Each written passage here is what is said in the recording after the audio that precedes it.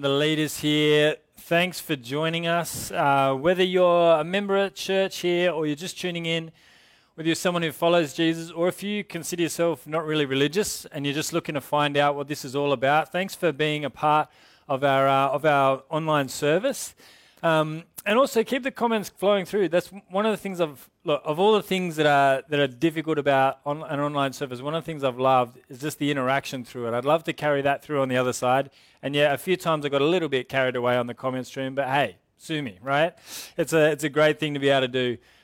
We're going to get stuck into Mark 11 that Gav just read out to us before, and I really believe if you're a follower of Jesus, that there is a strong word of encouragement here for you. And if you're someone who, again, is just checking out what Jesus is about, I think Jesus has something to say, something profound to say about mercy and anger to you this afternoon. So I'm going to pray that God would open our ears and our eyes and our hearts to hear his word today. Let's pray. Father, we thank you so much. We praise you so much that you're a God who speaks, that you're a God who doesn't leave us alone in silence, that you're a God who has not made your world and then left us to our own devices, but a God who intervenes and who lovingly intervenes. We thank you that you speak to us through your word, that you give us your Holy Spirit to understand your word, and that you give us one another to encourage one another to press on for Jesus. And we pray that as we open your word this afternoon, that you would speak to us. You would still our hearts and minds from whatever we are thinking about, whatever is worrying us. Well, I want to try something with you that I haven't done before, and I'd love for you to go along with this little thought experiment. I want you to try, and I know I'm going to say it, and then you're not going to do it. You're just going to wait for it to pass. But I'd like you to actually try this. I'd like you to close your eyes and try and imagine something that does not exist. I'd like you to try and just think of something, to visualize something that doesn't actually exist. And maybe you can post it up on the stream or whatever, but just try and think of something. Now, because we're not face-to-face, I can't see what you're thinking or how this is going for you. But even not being face-to-face, I can guess one thing, and it's that whatever you thought of was a composite of things that you'd already observed in life. Even when we try to imagine something that's impossible, it's still built out of our experience. It's still built out of the things that we've seen or heard. You can't imagine a color that you've never seen. You can't hear a sound that you've never heard before. You can't produce that in your mind. And it is the case that whatever we imagine is kind of like, it's made up of almost like the little Lego bricks of our experience that we put it together. And I think this is the problem that comes with the modern conception of God. It's a popular thing, I think, in our culture to say something like, I like to think of God as, and then fill in the blanks. Kind of to continue on my Bulls documentary run, but Phil Jackson, who was the Bulls coach in the 90s, considered himself a reasonably religious person, but he had this to say about God. He said, I've always liked the concept of God being beyond anything the human mind can conceive. I think there is a pantheistic, deistic American Indian combination religion out there for Americans. That rings true to me. Now, he's combined a few different Lego sets there and maybe some Duplo as well. I'm not sure it fits all that well together. But for him, he's taken kind of a sampling of all different things and kind of put it together and thought, that's what I like to think of God. And I think when we hear that, most people tend to think that's a really open-minded way to start thinking about God. But in truth, it's not. Because when we try to imagine something, we are limited to our cultural experience. And so what we tend to create is something limited by our own experience. And what we don't allow is for the possibility that there is a real God out there who might break down our categories and our presuppositions and our assumptions and be something other than what we would imagine. We lock God into who we think God could or should or would be, rather than letting God be who he is and explain himself to us. And this passage is no different. Because I think in this passage, you're going to learn something surprising about God. That God is both more merciful and more angry than you dared imagine. And that's not something that we often like to conceive. But when we see this here, we'll see that he is more than we would imagine. And we see it clearly in the story of Mark 11. Now in Mark 11, we are up to, in terms of how much text there is in the book of Mark, we're in the final third. So there's still almost a full third to go. And yet the story that we pick up on here is the last week before Jesus dies. This is the Sunday, the Palm Sunday if you're an Easter calendar person. This is the Sunday before the Friday where Jesus dies. So Mark really has been speeding along, and suddenly we get to the final week of Jesus and we hit slow-mo. Now, whenever you hit slow-mo, it's because someone wants you to pay attention to something. And usually they're trying to get you to pay attention to the key detail. When you slow down on something, if it's sports photography or whatever it is, they're trying to get you to watch something very carefully. Unless you've got an iPhone and you press it at the wrong time, and then it's like slow for the run-up and then fast for the backflip or whatever. But generally, when people get it right, they're trying to get you to focus on the key bit. Mark wants us to focus on the cross. Now, if you're sick of us talking about the cross week after week after week, well, guess what? That's what the Bible focuses on. A full third of this gospel, and half of John's gospel, is just on the last week of Jesus, even down to the last night, because he wants us not to miss the significance of what's about to happen. But we pick up the story in Mark 11, sentence 1, and Jesus is about to head to Jerusalem when we read this. It says, "Now when they drew near to Jerusalem, to Bethphage and to Bethany, at the Mount of Olives, Jesus sent 2 of his disciples and said to them, 'Go into the village in front of you, and immediately as you enter it, you'll find a colt tied on which no one has ever sat. Untie it and bring it. If anyone says to you, "Why are you doing this?" say, "The Lord has need of it, and will send it back here immediately." And they went away and found a colt tied at a door outside in the street, and they untied it. And some of those standing there said to them, "What are you doing untying the colt?" And they told them what Jesus had said, and they let them go. So on the Sunday morning, Jesus gives instructions to his disciples that he plans to head into Jerusalem on a donkey. Now, what exactly is Jesus doing here? It sounds like he is planning just the sickest bucks party ever. What is going on? What is his plan? Well, he's actually doing something here deliberately to provoke people. Jesus decides he's going to enter Jerusalem, and this is a big deal because he's been having a lot of interactions with religious leaders, and it's not been going well. Every time he interacts with them, he upsets them, and more than upsets them, he makes them angry. They're mad at Jesus. And Jerusalem is the Mordor of religious leaders. This is where it's all happening. But not only that, they're there at a time of the year called the Passover, which was one of the biggest Jewish festivals in the calendar. And so people are pouring into Jerusalem, coming from their hometowns, traveling to Jerusalem. So the city is buzzing, it's packed. Think about Christmas time in Sydney, relatives, everyone's flying in, houses are packed out, it's busy and it's bustling. And Jesus is going to do something really significant right in the middle of this time, in a really key time. The other thing that's significant is that Jerusalem was the capital of Israel, but in AD 33 it was under Roman occupation, and it had a few special exemptions. Effectively, the Jewish religious authorities were allowed to run Jerusalem how they wanted to.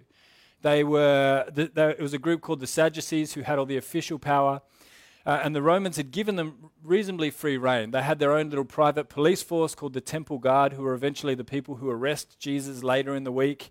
But really the people saw them as sellouts. The Sadducees kind of sucked up to the Romans so that they could get official power and be able to run things how they wanted, but they weren't popular with the people. But there was another religious group called the Pharisees, and the Pharisees were popular with the people. They didn't have any official power, but they were really godly, they were really focused on the Bible, and they were more like the people's champions. So you can think about it this way. The Sadducees were kind of like the SRC student council kids who had official power but weren't really that popular. And then the Pharisees were like the cool kids that the kids actually listened to. But Jesus is about to do something, and it's going to upset both groups. What he's about to do is basically going to be the point of no return. After this, they're going to want to kill Jesus. Jesus comes into town, and he's going to be riding on the back of a donkey. And the reason for it is one single sentence in the Old Testament. In Zechariah 9:9, we read this. It says, "Your king is coming to you. Righteous and having salvation is he, humble and mounted on a donkey, on a colt, the foal of a donkey." What's this about? Israel were promised that God would send them a king one day who would restore Israel. He would be the king who would be greater than their greatest king, David, and he would rule forever. So they were waiting and waiting for this king, this Christ, this Messiah. And the promise in the Old Testament is that this king will arrive on a donkey. And you think, why a donkey? The reason for it was a king traditionally would arrive triumphantly on a horse, a war horse. But here God is saying, my king is going to rule humbly. My king is going to be different. He's not going to rule like other kings.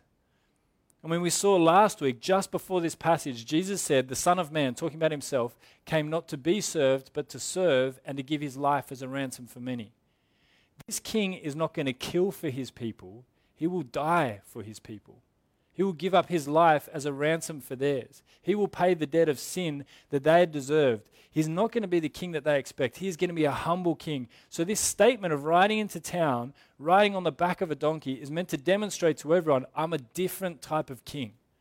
But more than that, what he's hoping they'll get is that he's drawing on this verse from Zechariah, that he is the Messiah, the Christ that everyone's been waiting for. And the question is anyone going to get it? One obscure sentence in the Bible. Are they really going to pick up on this? Well, let's have a look in Mark 11, 7-9. It says, when they brought the colt to Jesus, they threw their cloaks over it, and he sat on it. Many people spread their cloaks on the road, while others spread branches they had cut down in the fields. Those who went on ahead and those who followed shouted, Hosanna! Blessed is he who comes in the name of the Lord. Blessed is the coming kingdom of our father David. Hosanna in the highest heaven. Do they get it? They absolutely get it. Message received loud and clear. The people see him riding a donkey and they're like, this is the guy. We've been wondering, he's been doing all these things. We've heard about Jesus. This is the declaration that he is the Christ, the King. And so they shout out, Hosanna, God saves. It's finally happening. The Messiah is here. They get it. But the crazy thing is that less than a week later, the crowds will not be shouting Hosanna, they'll be shouting crucify him.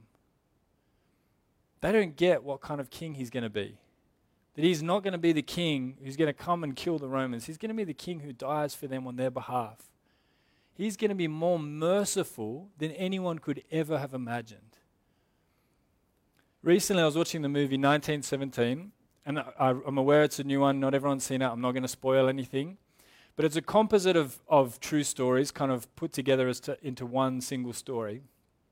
And in one of the sections, a German pilot, the plane kind of crashes nearby some Allied troops, and the pilot is in the plane while it is on fire, sort of, crashed on the ground, and it's clear that he's going to die without some kind of intervention. And two Allied troops go and actually try to rescue him from the plane. And as they're doing this, he tries to fight them. And the feeling you get in the movies, you're like, how dare you? I mean, these people risk their lives to save you, even though that you're an enemy, and yet you're going to try and fight back. What on earth? It is such a frustrating thing to observe. And how much more so should we think that when we read this story of Jesus? That Jesus is coming to save these people. And in just a few days, even by the end of this story, they're going to be plotting to kill him. The one who has come from heaven, didn't have to, but has stepped into human suffering and sin and reality to save his people who were enemies from him, who had willfully separated themselves from him. You think of the mercy of that. And yet these people will reject him. We will reject him.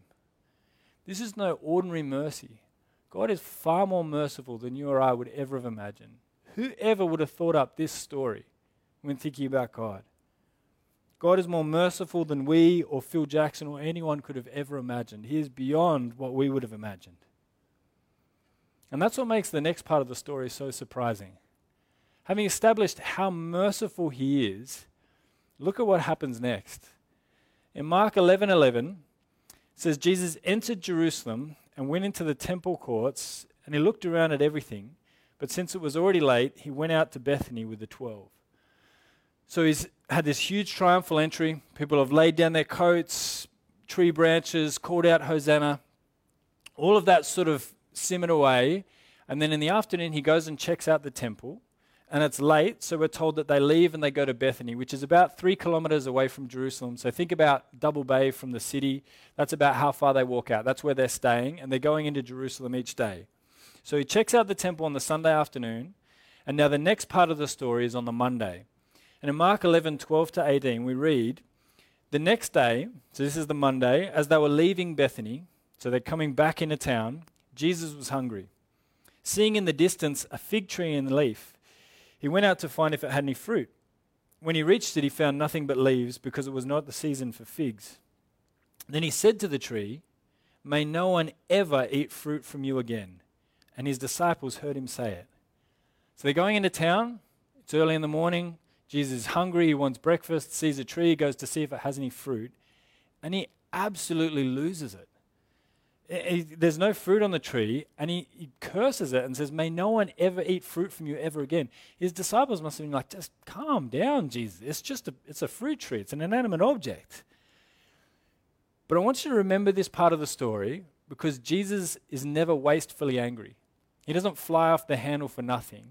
He's making a point here, and he wants his disciples to remember it. And Mark has recorded it so that we remember it too. So keep that in mind as we head into the next part of the story as they go into Jerusalem. In Mark 11:15-18, it says, on reaching Jerusalem, so they're finally there now, Jesus entered the temple courts and began driving out those who were buying and selling there. He overturned the tables of the money changers and the benches of those selling doves, and would not allow anyone to carry merchandise through the temple courts. And as he taught them, he said, is it not written, my house will be called a house of prayer for all nations, but you have made it a den of robbers. The chief priests and the teachers of the law heard this and began looking for a way to kill him, for they feared him because the whole crowd was amazed at his teaching. So Jesus arrives back at the temple, and from his visit the night before, remember the day before he had visited the temple, so he knew what he was going to find there. He gets there, and there are men trading and selling religious paraphernalia. They're making profit in the temple grounds. They're profiteers who are preying on religious tourists. As people kind of come into town for Passover, these guys are selling things and they're making money from God's people, from people who are seeking God. And Jesus is angry about it. He gets a cord, he drives them out. He won't let anyone make money or make profit off what they're doing. And he starts to teach the crowd. He rebukes these people publicly. And he says, see all this that's happening? This is not how it's supposed to be. This was meant to be a house of prayer. The temple was meant to be a place where people would come to worship God, and instead these guys are making money out of it. It's disgraceful. He's sending a very public message. And if you think, well, why is he getting so wound up about some people selling some trinkets in the temple? You can think of it in this way. Imagine you worked for a medical organization that was providing free vaccinations for people in a refugee camp.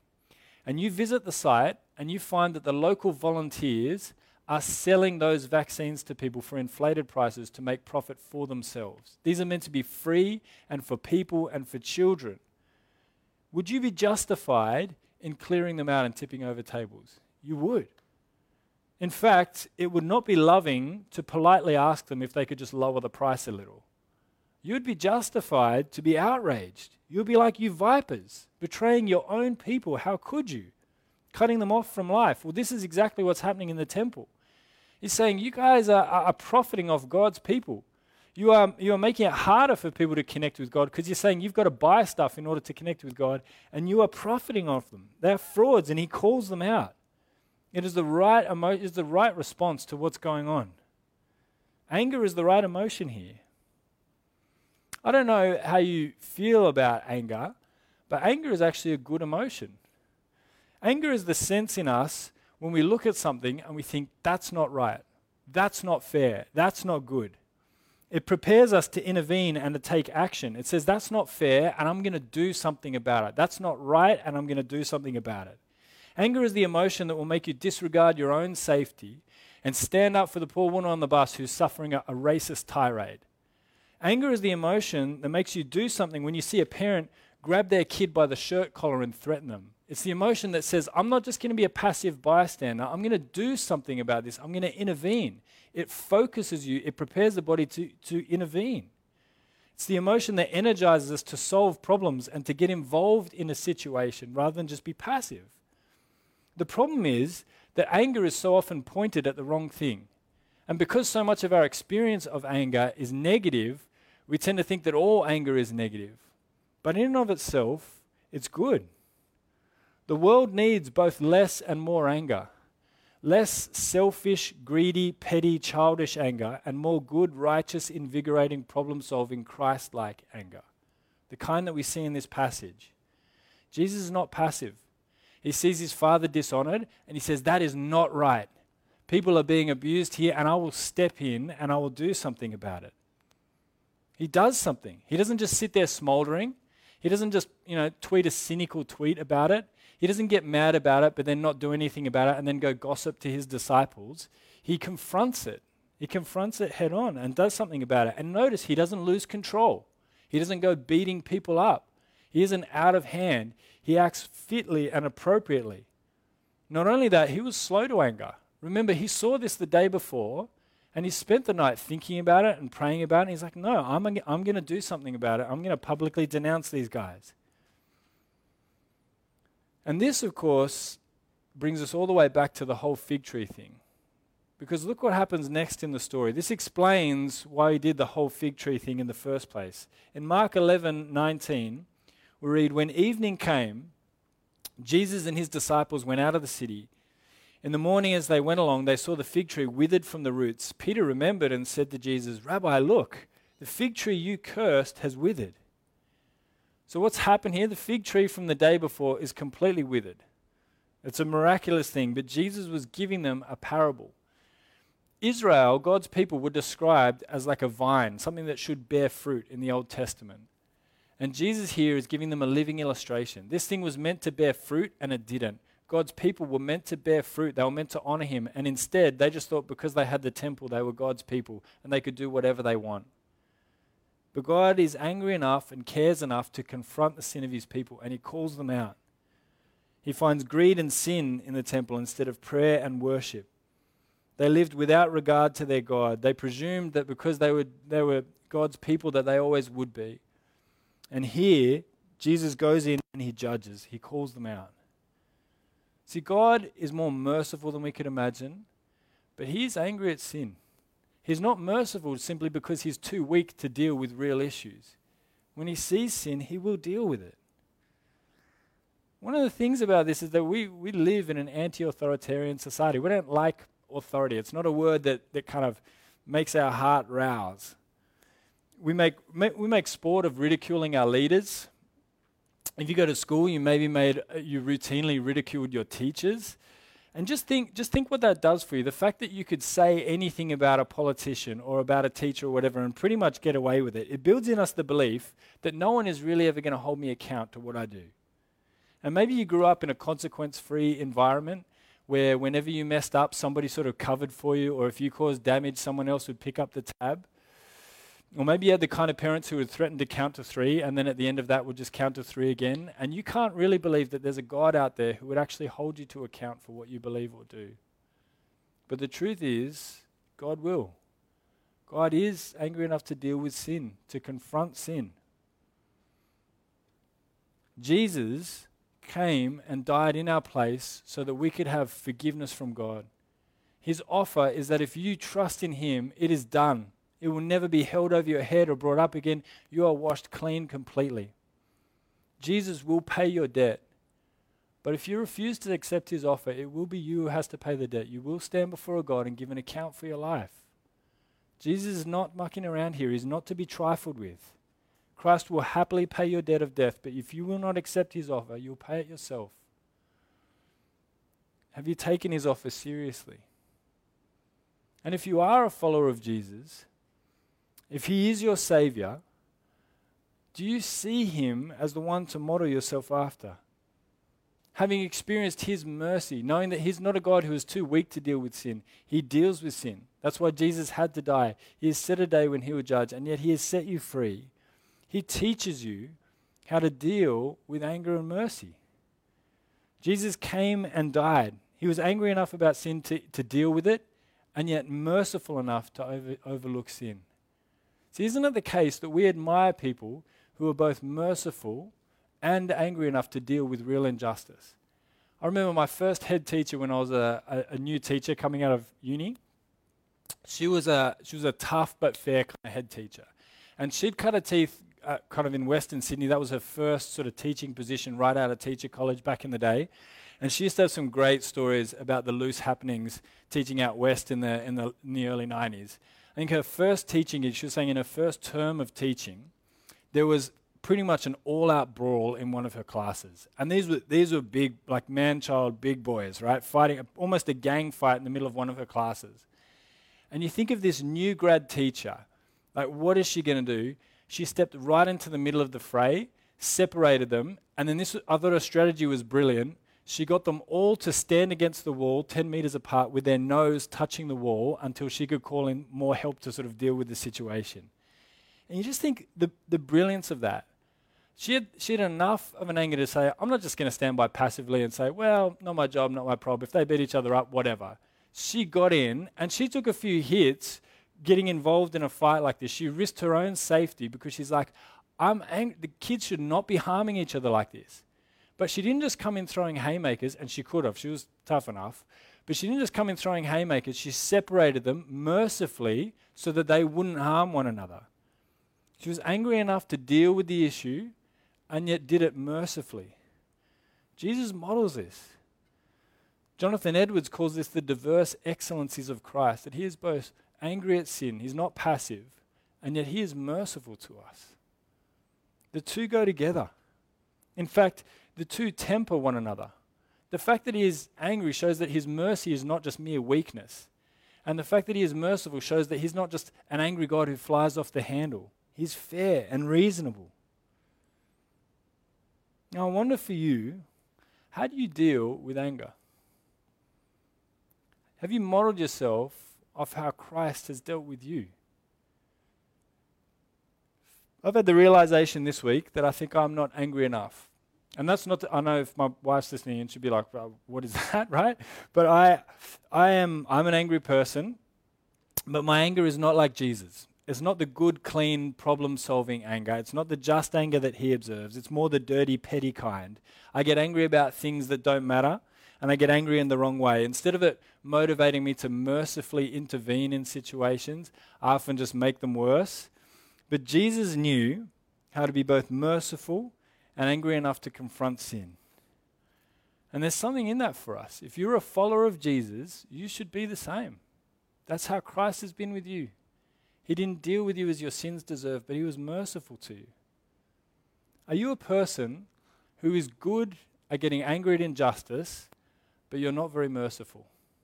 You've forgotten perhaps that someone had to show you mercy, that Christ had to die in order to be merciful to you.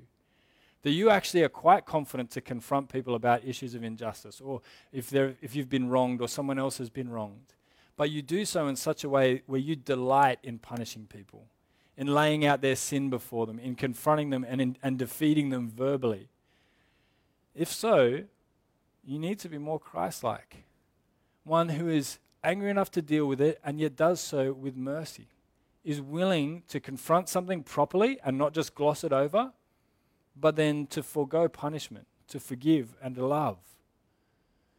But perhaps, and I think this is more likely, that you're possibly a person who appears to be more merciful, more willing to overlook sin. But the truth is that when we don't deal with things that are genuinely unjust, or problems that are real, or sin issues that are real in our life and in others, and we simply overlook it, that what tends to happen is you become just passive-aggressive. You are angry at a situation, but you don't want to confront it, so you just smolder away inside and combust. Or you become cynical. Or you do punish, but you do so by being sullen and silent and withdrawn, and you pout and sulk. Instead of dealing with the issue and going to the person directly, you talk to everyone else. You gossip, you slander. You punish, but not by dealing with things directly. If so, you need to learn from Jesus. He would intervene when there was an unjust situation. When there was a problem there in the temple, he didn't gloss over it. He addressed it directly. He shows us what it is like to be a fully flourishing human being. And that means at times that anger will lead you to intervene mercifully in a situation and to deal with things. Maybe there are issues in your workplace that really need dealing with. Do you need to confront something, an injustice there, or something that's wrong or unfair, and to do it properly and mercifully like Jesus would? Maybe there are issues in your family and no one's talking about it, or in your marriage, and you're punishing one another with silences or talking around one another or subtly berating one another in front of other people, but not dealing with it properly. Not learning from Jesus' example to be someone who deals with it head on. I want to put this challenge to you this week. I want to challenge you to ask two questions. And the first one, I would challenge you to ask someone who you trust and who you love and to say to them, where do you see me expressing anger unhelpfully?